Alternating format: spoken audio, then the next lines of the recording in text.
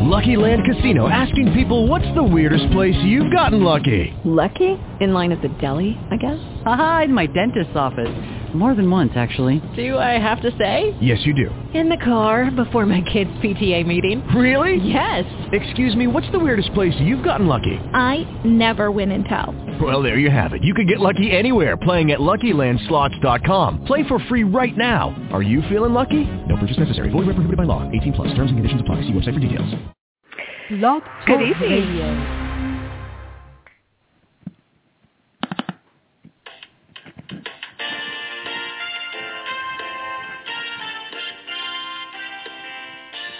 Good evening and welcome to the Coffee Clash. The Coffee Clash and Special Needs Talk Radio Network feature outstanding programming for the special needs community. Our team of hosts provide educational interviews. Our shows are not designed to provide listeners with specific or personal medical, legal, or professional service or advice. Parents of children with health issues should always consult their healthcare provider for medical advice, medications, or treatment. Any show discussing rights and law for special needs children and special education are presented as general information and not legal advice. Special Needs Coffee Clash Limited does not promote any host's or guest's individual practice, programs, treatments, or products.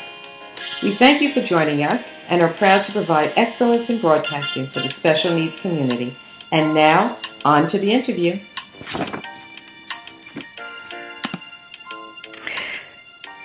Good evening, and welcome to the Coffee Clash.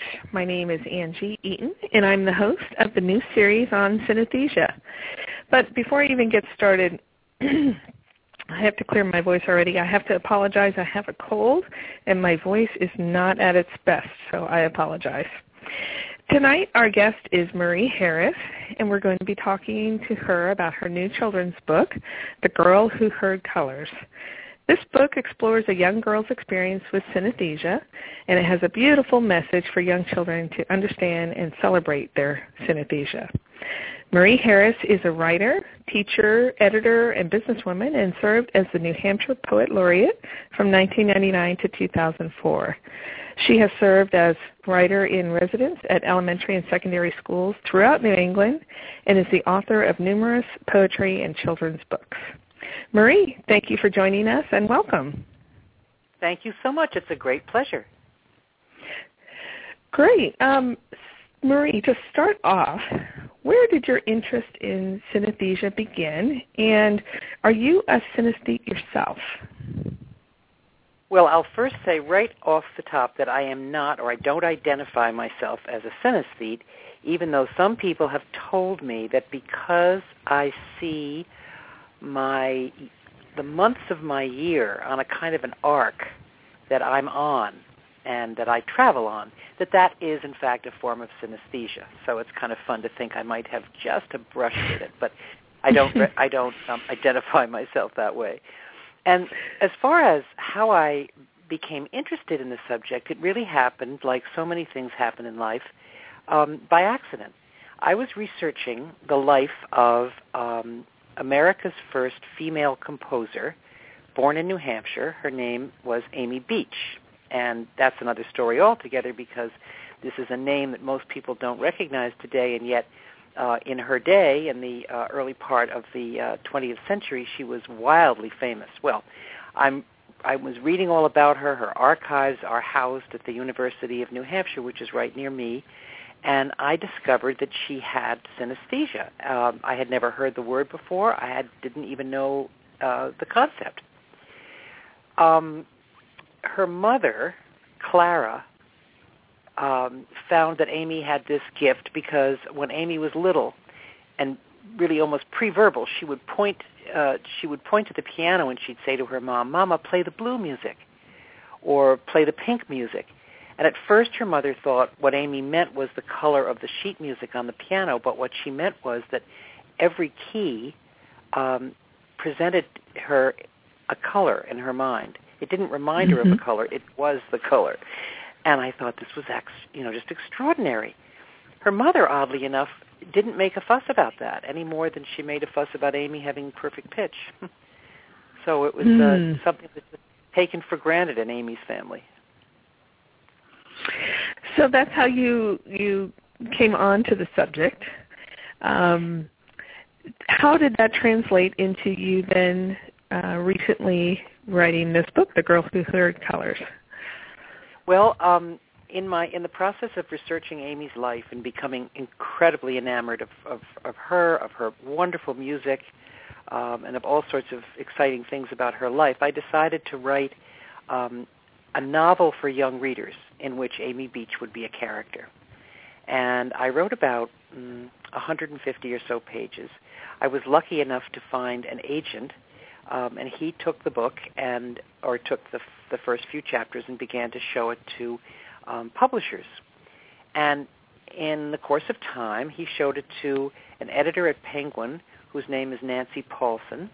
And Nancy Paulson was just beginning her own imprint at Penguin Books.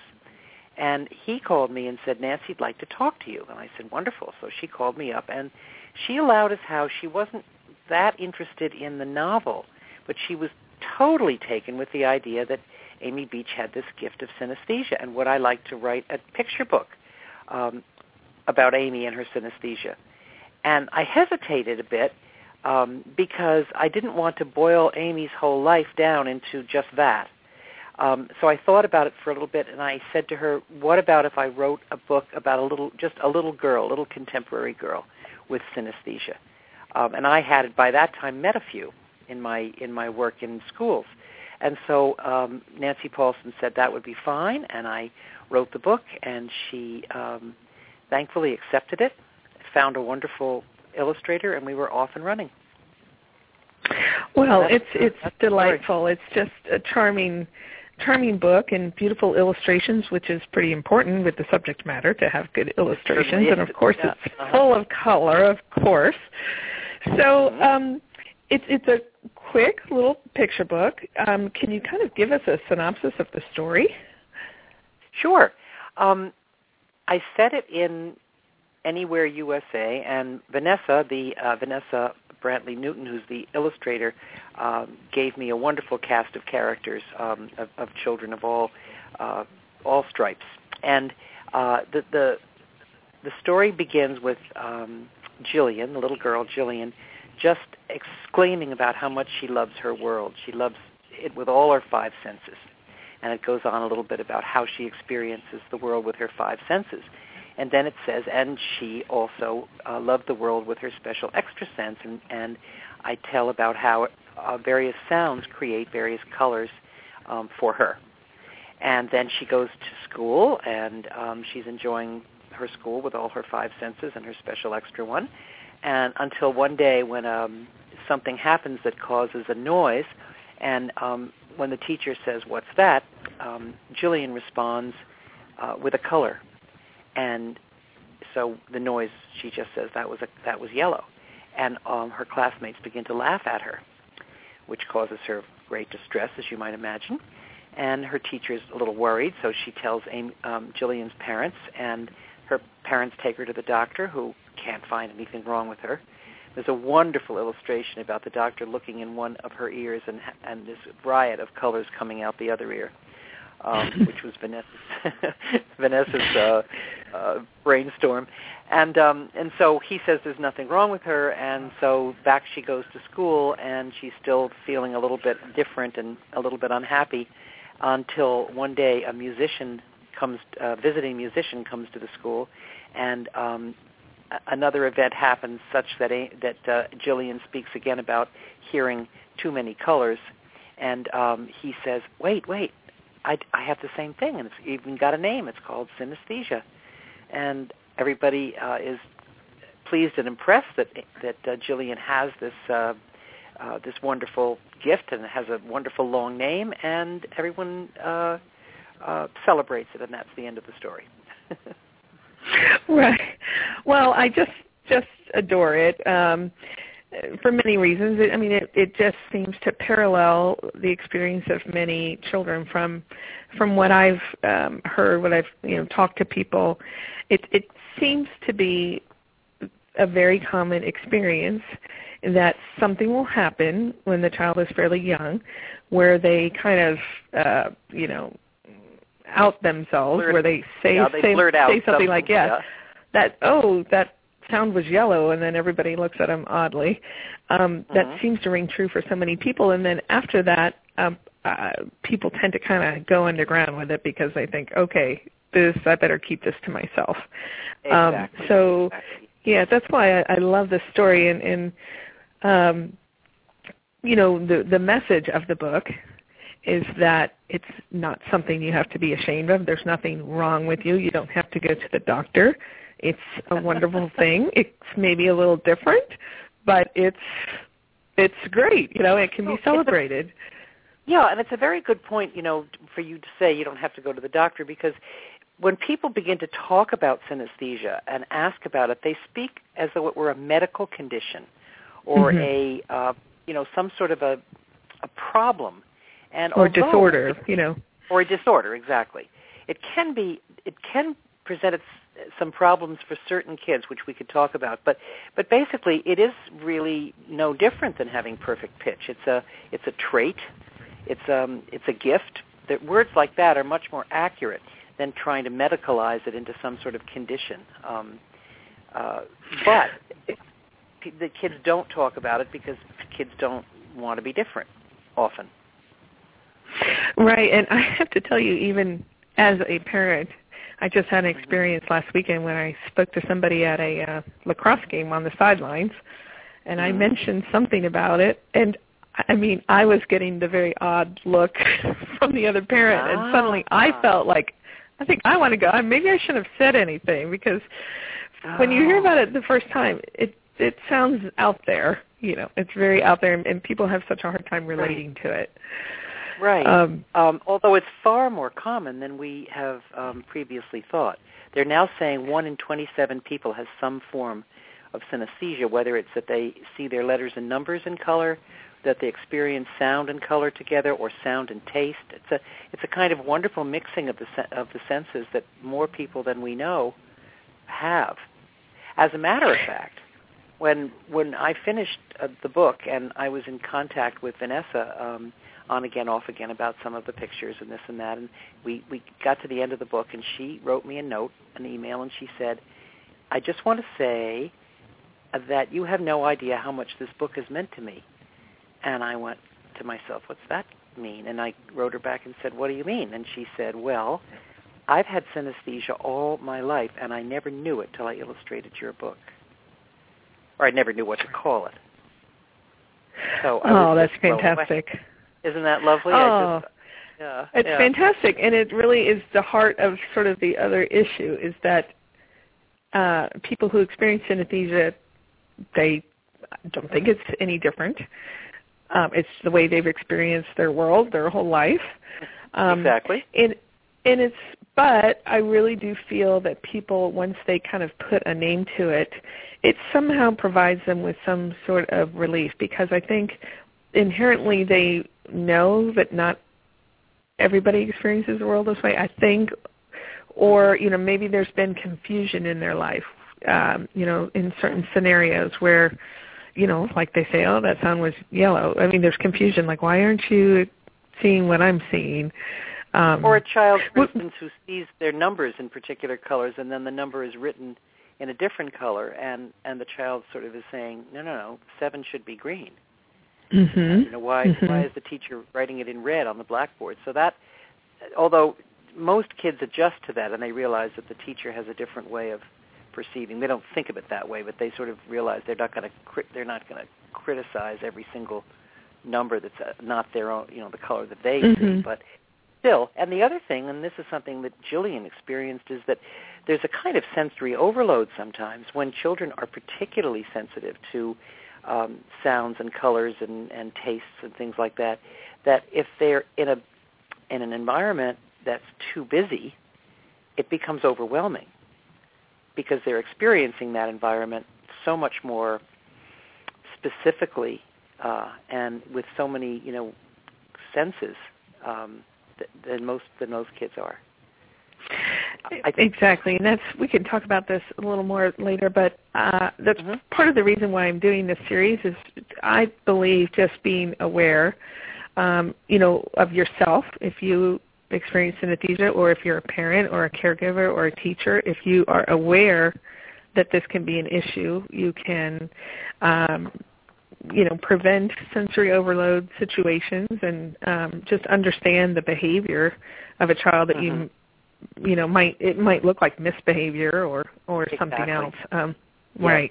So I wanted to ask you, though, the other reason why I was so interested in speaking with you is that as a poet laureate and in other capacities, you have visited students in classrooms all over New Hampshire, probably in every school in the state, and all over New England for many years. And you began at a certain point years ago, maybe when you started writing this book, asking kids when you visited their classroom a very specific question. So you want to tell me about that?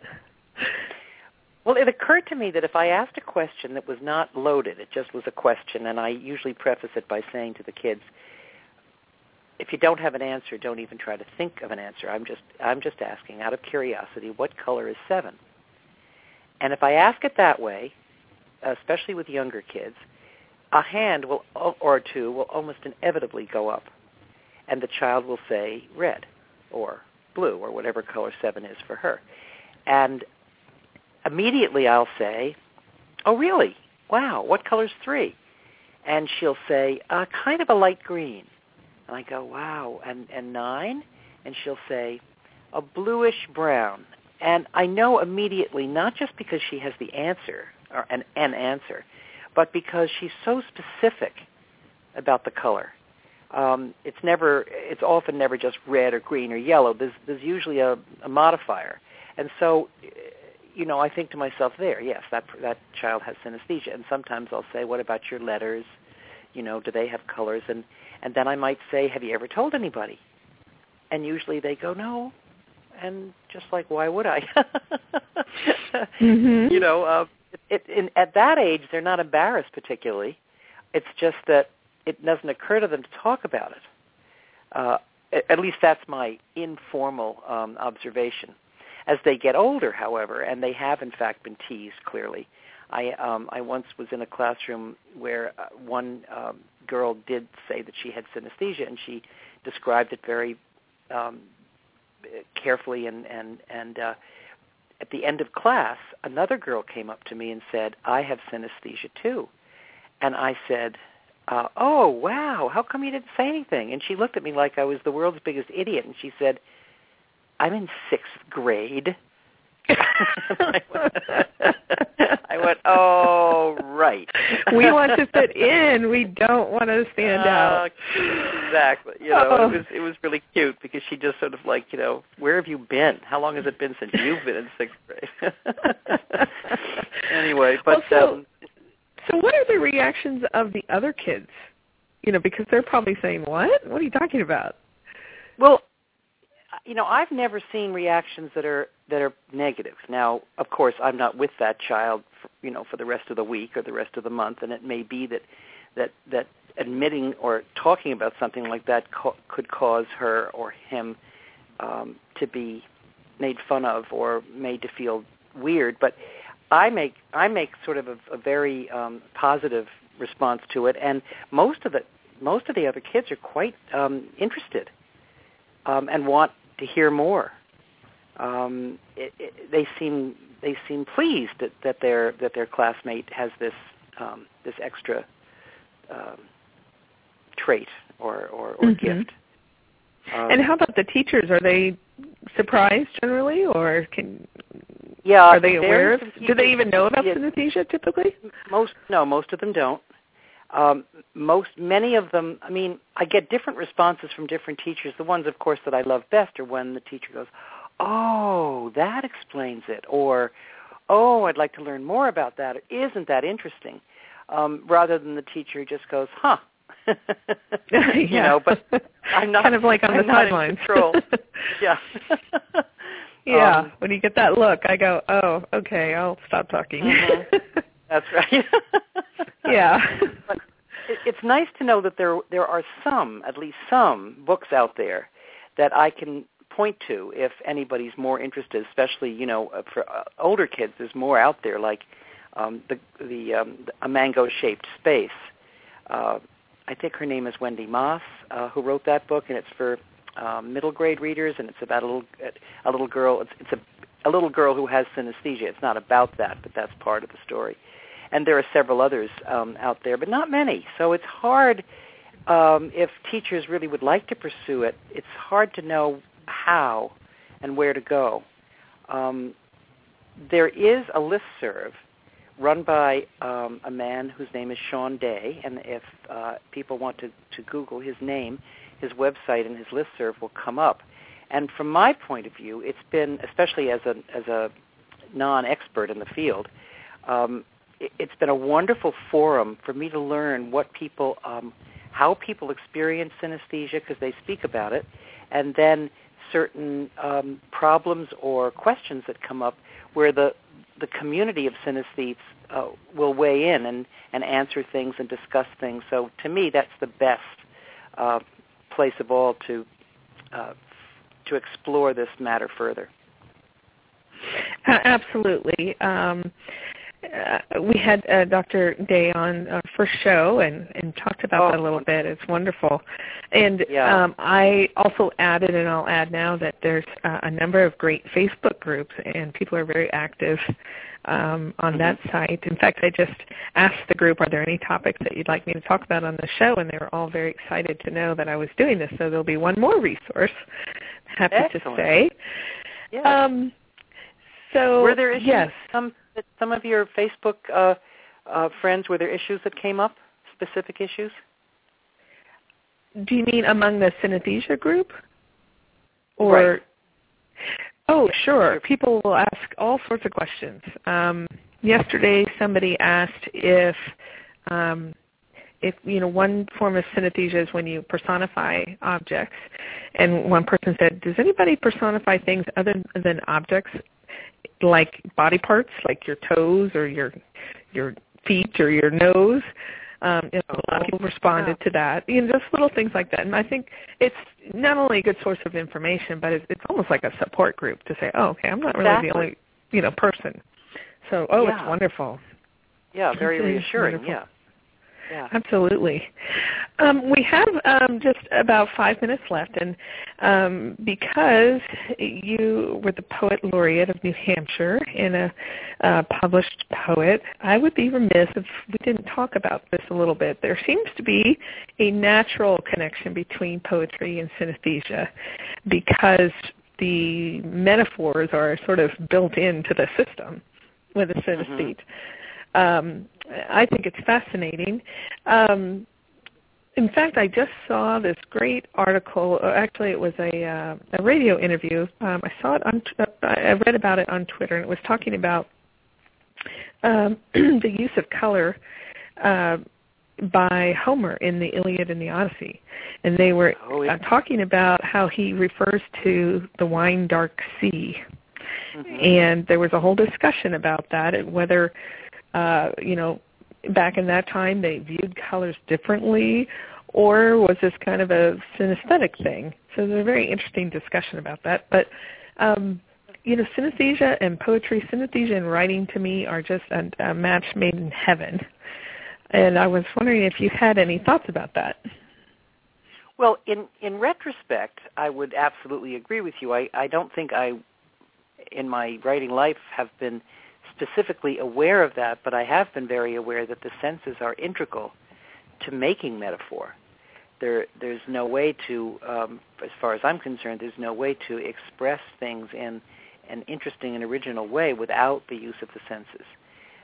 And so I would, even if one is not officially or, a synesthete, I do think that artists of all stripes, musicians and painters and sculptors and dancers, have a very special relationship to the senses. And if synesthesia is a melding and combining of those senses, if that's an accurate, one of a kind of accurate definition, then yes, the artist really makes use of that, I think, more consciously than people who are not artists. I had tried to find this. I saw somewhere on the internet. I couldn't find it once I went back to try and look at it again. But somebody had done this illustration, and it was sort of a hierarchy of the, who make the best poets. And it cracked me up because at the very top they had this great big section cut out for synaesthetes. And I thought that was really funny. If I find it again, I'm gonna send it to you, right? Yeah, that'd be great. Yeah. Yeah. A lot of people have tried in one way or the other to visualize or to make visual this in describing synesthesia. It's a hard thing to do. Mm-hmm. But there's a lot of TV shows out there now. There's the New Detective on HBO where Matthew McConaughey is now a synesthete, and there are attempts. Yeah, but it's very personal and specific, and quite a challenge. Well, we are out of time. I just want to thank you again for being my guest, and I would encourage people to look for your book, The Girl Who Heard Colors. I know it's available on Amazon and I'm sure other sources. And where can people find out more information about you and your writing, Marie? Well, the easiest place to start is my website, which is marieharris.com. And I'm always happy to answer emails through that website or even directly marie@marieharris.com. But much of what I do and what I have done is on that website. Wonderful. Well, thank you again so much, and maybe really we'll see some more books in your future about it. I hope so. Thank you so much. Okay. Sure. Okay. Thank you. Bye-bye. Bye-bye. Bye.